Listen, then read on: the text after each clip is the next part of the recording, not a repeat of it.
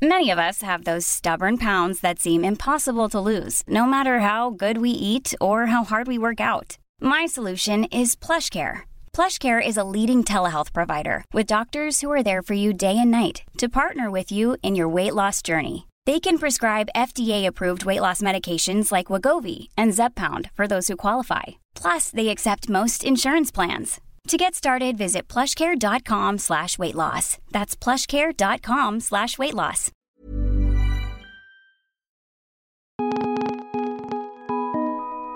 This is the Vice Guide to Right Now, your inside look into the best of Vice. It's Wednesday, September 26th. I'm Sophie Casas.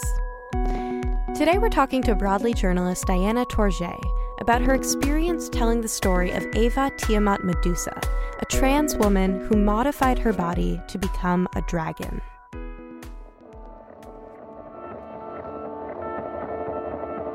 Vice journalist Diana Tourget first learned about Tiamat Medusa 2 years ago after seeing a sensational feature on her in an online tabloid.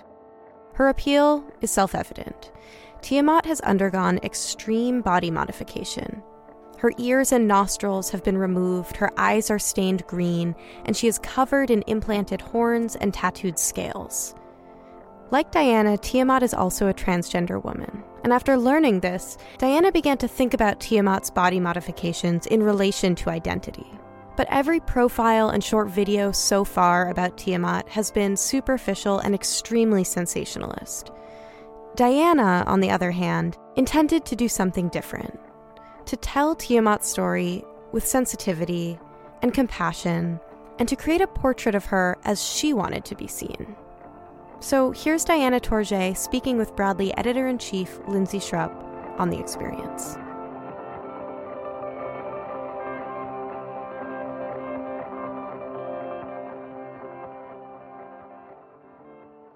So can you describe who Tiamat is?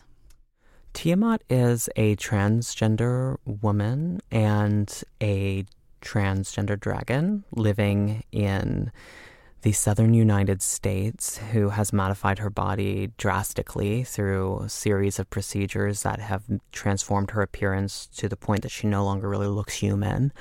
Tiamat has full body tattoos, scales covering her entire face, arms, and neck in the style of a rattlesnake, and she has just two big fangs that sort of hang out of her mouth because they're so long almost, and she's removed her nostrils and her ears. She has a flattened nose. It creates an image of a dragon that she wanted to create, and she has horn implants and green eyes. So when you look at Tiamat, it's really impossible to just see a human being or something like that. You have to sort of see this creation that she manifested in the world. She is someone who modified her body in the wake of a lot of trauma in her life. So she is someone who is open about having been assaulted by men in the past, about having been diagnosed with HIV and the way in which that shaped the rest of her life. And she does a lot of work within the body modification community and is sort of well known within LGBT culture in Houston. So, Diana, can you start by just telling me a little bit about how this story came about? Yeah, 2 years ago, I was browsing the transgender internet and looking for stories, as I do. And I ran across the story of Tiamat Medusa.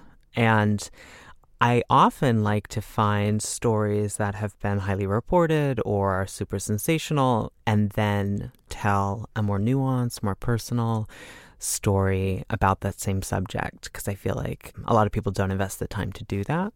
And often those subjects that end up being in the headlines as like the sensational topic tend to sort of belie a really interesting backstory or something more personable or nuanced to take away from it. So I often see those as like opportunities. And Tiamat definitely seemed like an opportunity to tell a story, which in my mind I thought would be really beautiful, but I didn't exactly know why. And so I was quite surprised finding out what Tiamat's story actually was once we met. That's great. I mean, I know since I've been with you on Broadly for the past few years now, I also know that we've been talking about this story for quite a while. And I think we've always kind of talked about it in terms of the story of extreme body modification. But in reality, the way that this piece shaped up, it's so much more about trauma and abuse and survival and self-acceptance. Could you talk a little bit about that? Yeah, definitely. I think the story that I thought would be in it is something more general about my perspective on body modification, which is kind of like body modification is part of who we are as people. And I view transgender surgeries and procedures as body modification. And I like thinking about the way that that relates to other less clinically diagnosed, understood forms of body modification that people do. That's interesting. But what I didn't anticipate would be that someone who had undergone such radical, non-normative procedures to their body would have such an existential theme behind their decision to make that change to themselves. And so Tiamat's story ended up being about the themes that you referenced, and that came clear while the camera was rolling. I think that we all went down there with the perspective that we were going to try and tell a humanizing story about someone who's radically changed their body and try and make the point that body modification is a part of who we are as people. But I don't think we really understood that Tiamat's decision to transition into a dragon was a result of a complex lifetime of experiences, some of which were beautiful and many of which were traumatic. And so she had had all these negative experiences in her life, like a lot of people do. But for Tiamat, she utilized body modification as a means of survival. It was heart-wrenching to learn that she tattooed her body with the design of tattoos around the rattlesnake because she was abandoned as a child in the middle of nowhere in the desert and had symbolically perceived the rattlesnakes in that area to be sort of parental figures in the absence of literal parental figures in her life.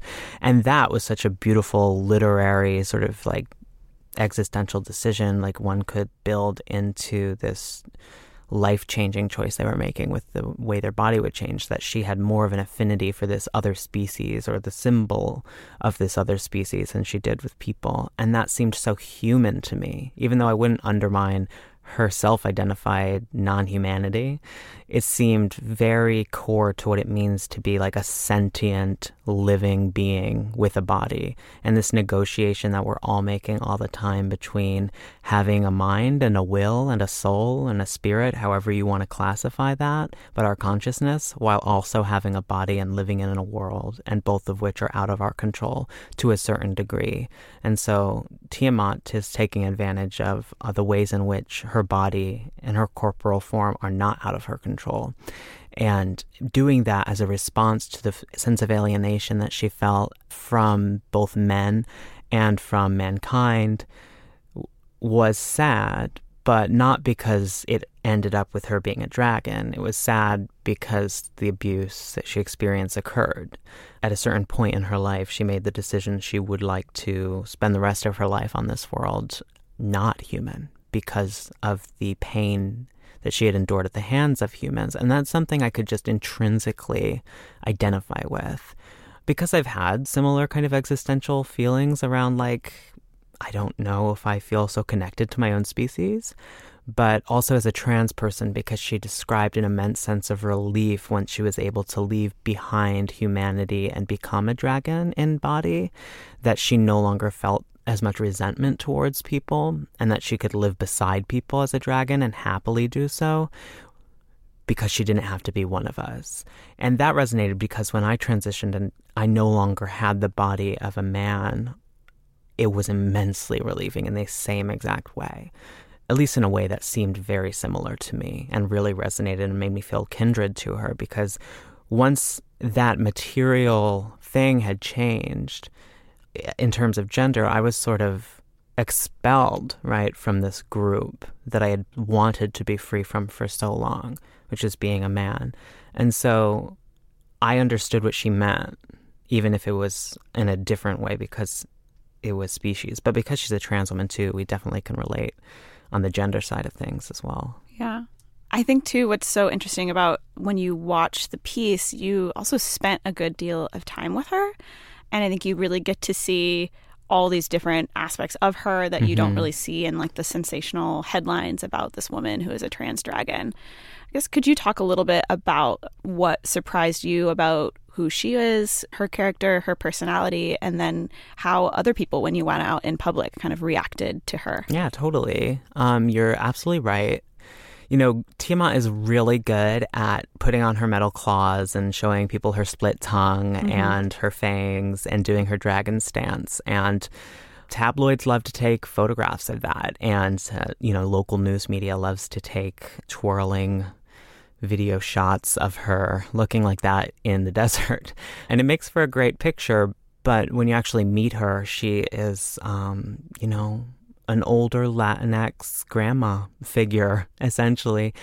She is a very loving person and a dragon at the same time. And it might sound so silly to people who are listening who haven't really thought critically about or don't stand behind the idea of self-identification in terms of this radical form of self-identification, accepting if someone wants to be considered a different species. Where is the harm in allowing that and also accepting that this is part of who we are as people, figuring out what it means to be here as people and what we want. But for her, if you go into knowing her with fully accepting and respecting the way she's chosen to self-identify herself, it's not funny at all. It's just a kind of cool aspect of her character. And she's themed her entire life around that and her home. And so spending time with her and getting to know what it actually meant, she likes to eat bugs, She's into being a dragon in that way. But she's not obsessively crawling around the floor looking for bugs all the time. I think it's something that she'll do in her own time to feel more connected to her species. But she eats tacos every morning at the gas station across from her apartment, and she likes to roll joints with her split tongue. She's very relatable. She's very cool. She has a beautiful closet full of gorgeous dresses and is a very warm and loving person who attracts love from other people. And that was surprising to me because she has such a strong visual embodiment. She must be subject to discrimination in her life on the street. However, when I was spending time with her, all that I witnessed was the public's awe of her presence and joyfulness in the way that people can respond to any figure that they are excited to see, for whatever reason. And some of them had recognized her from local news and were like, oh, you're the dragon lady, I want a photo. But most of them had just never seen anyone who looks like Tiamat before. People can't not notice her. And it was very sweet to see the number of people and the breadth of different kinds of people who approached her and asked if they could take a video and didn't do so in a way that felt exploitative, but felt very friendly. And then a bunch of children, seeing her. We went to visit a bat colony that lives under an overpass in Houston, which is a pretty phenomenal space in and of itself, and Tiamat loves it. And a lot of people who live in Houston like to go and spend time on that bridge and on the hill beside that bridge at night and watch these bats because it's a nice local thing to do. And so there were families there, and there were joggers, and there was children. And the thing that touched me the most was seeing all of those people approach Tiamat generously, and to see the Tiamat standing beside a child on the bridge, and the child just sort of looking up at her like a storybook come to life, and Tiamat asking her if she likes dragons, and she likes dragons. She just got a toy dragon at home, and it's so cool meeting her, and she'd never met a dragon before, and that's a magical thing, and it's something only Tiamat can really bring into someone's life. Yeah, absolutely. I think it's interesting. One of the things that you've talked about and that like really comes through in the piece is this idea of care and also just self-determination in that care. She's really somebody who figured out for herself what care or like self-care really looks like. And instead of it being the stereotypical, like, take a warm bath or, you know, like climb the corporate ladder. Cut your ears off. Yeah, exactly. It's, cut your ears off. Like, create fangs, have horns in your head. But also she does things for herself too. Like, she cares for her dogs and she cares for her bats and like the people around her. She's so clearly so kind to and has built community too. Yeah, I would just love to hear more from your perspective on that sort of advice that she had for other people. As you mentioned, like that sort of self-determination is so difficult just for anybody, but especially I would say for somebody who's gone through so much trauma and abuse and isolation in their life. It's so hard to ask for them to like look inside yourself, figure out what is the best thing for you.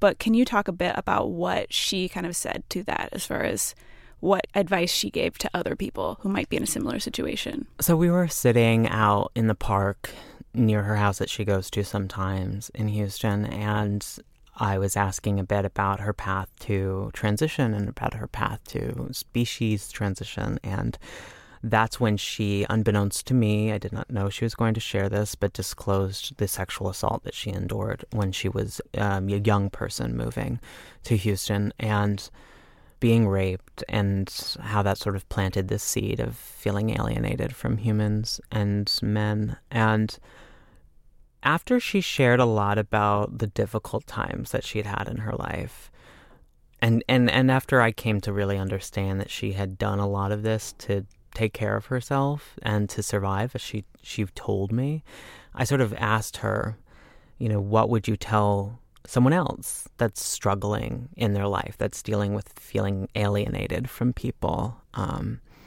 or is experiencing trauma? And her guidance is, you know, an incredibly beautiful kernel of wisdom. And she really just suggested that, you know, no matter where you are in your life, you have to believe that circumstances can change. And if those circumstances aren't changing, then you have to change them for yourself. But if you want to do that, you have to love yourself, and changing your situations and finding a better circumstance and a better life.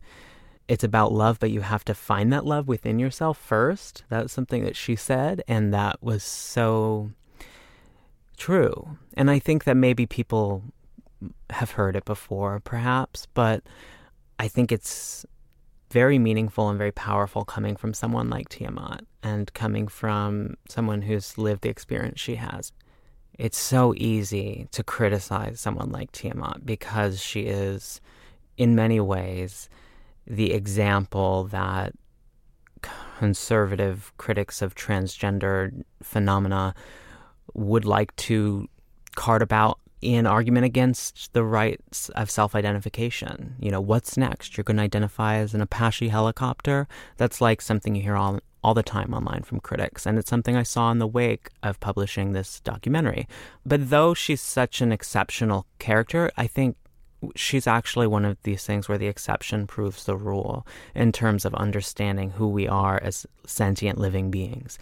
And like the extent to which she went in order to feel real in her life, to feel like she knew herself, that she had made the decisions and has made the decisions to become the kind of person she wants to be in relationship to her life experiences in her past, is the story of our species. And like, whether or not we're becoming dragons, or we're trying to reckon with abuse, or we're trying to figure out what kind of women we are, what kind of men we are, all of us make decisions every single day to try and figure out how we're going to make it through that day, how we feel about our pasts, and the way we want to spend the rest of our lives in this world, and what we do and don't want to regret having not done or done. And Tiamat's experience is useful because it's so extreme.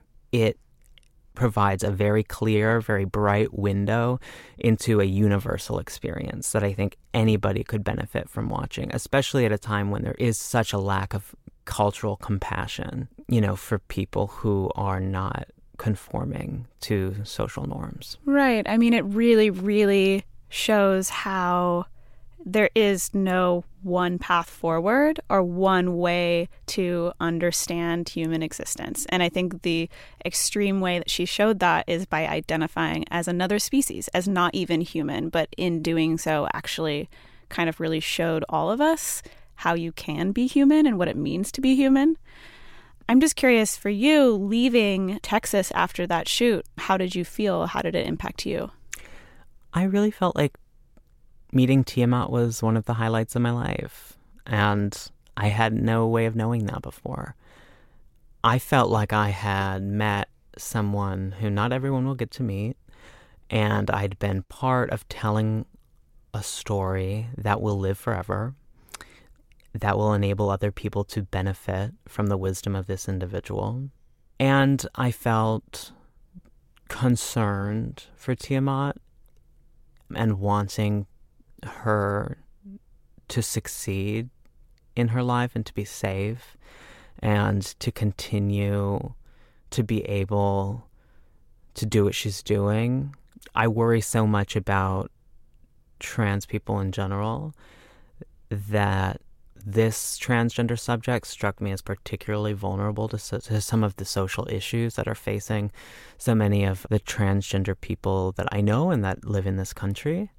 So I left feeling like I had met a really important person, and I also felt close to her, and I became sort of more convinced that this thesis I had sort of in the back of my brain might be true, that body modification might be a defining characteristic of our species, and that exploring that further in some of the most extreme examples might lend itself to normalizing body modification in the eyes of the public in a way that could benefit people who modify their bodies in less extreme ways, transgender people, cisgender women, or anyone who chooses to do that.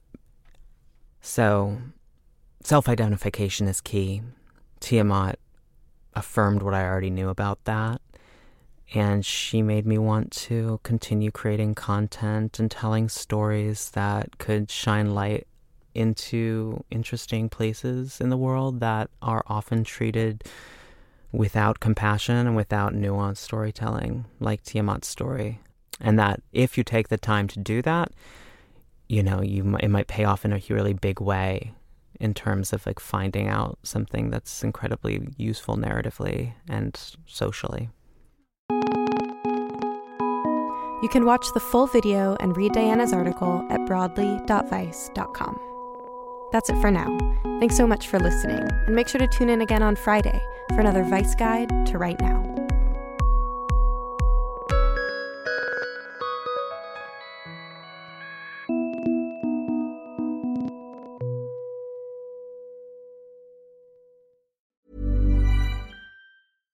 When you make decisions for your company, you look for the no-brainers. And if you have a lot of mailing to do, Stamps.com is the ultimate no-brainer. It streamlines your processes to make your business more efficient, which makes you less busy.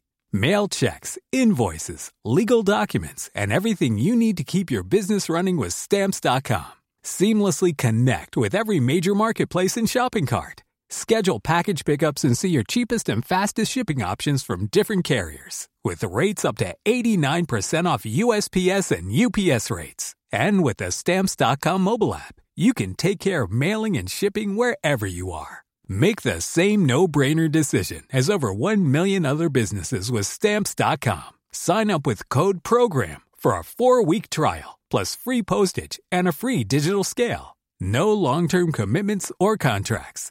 That's Stamps.com. Code PROGRAM.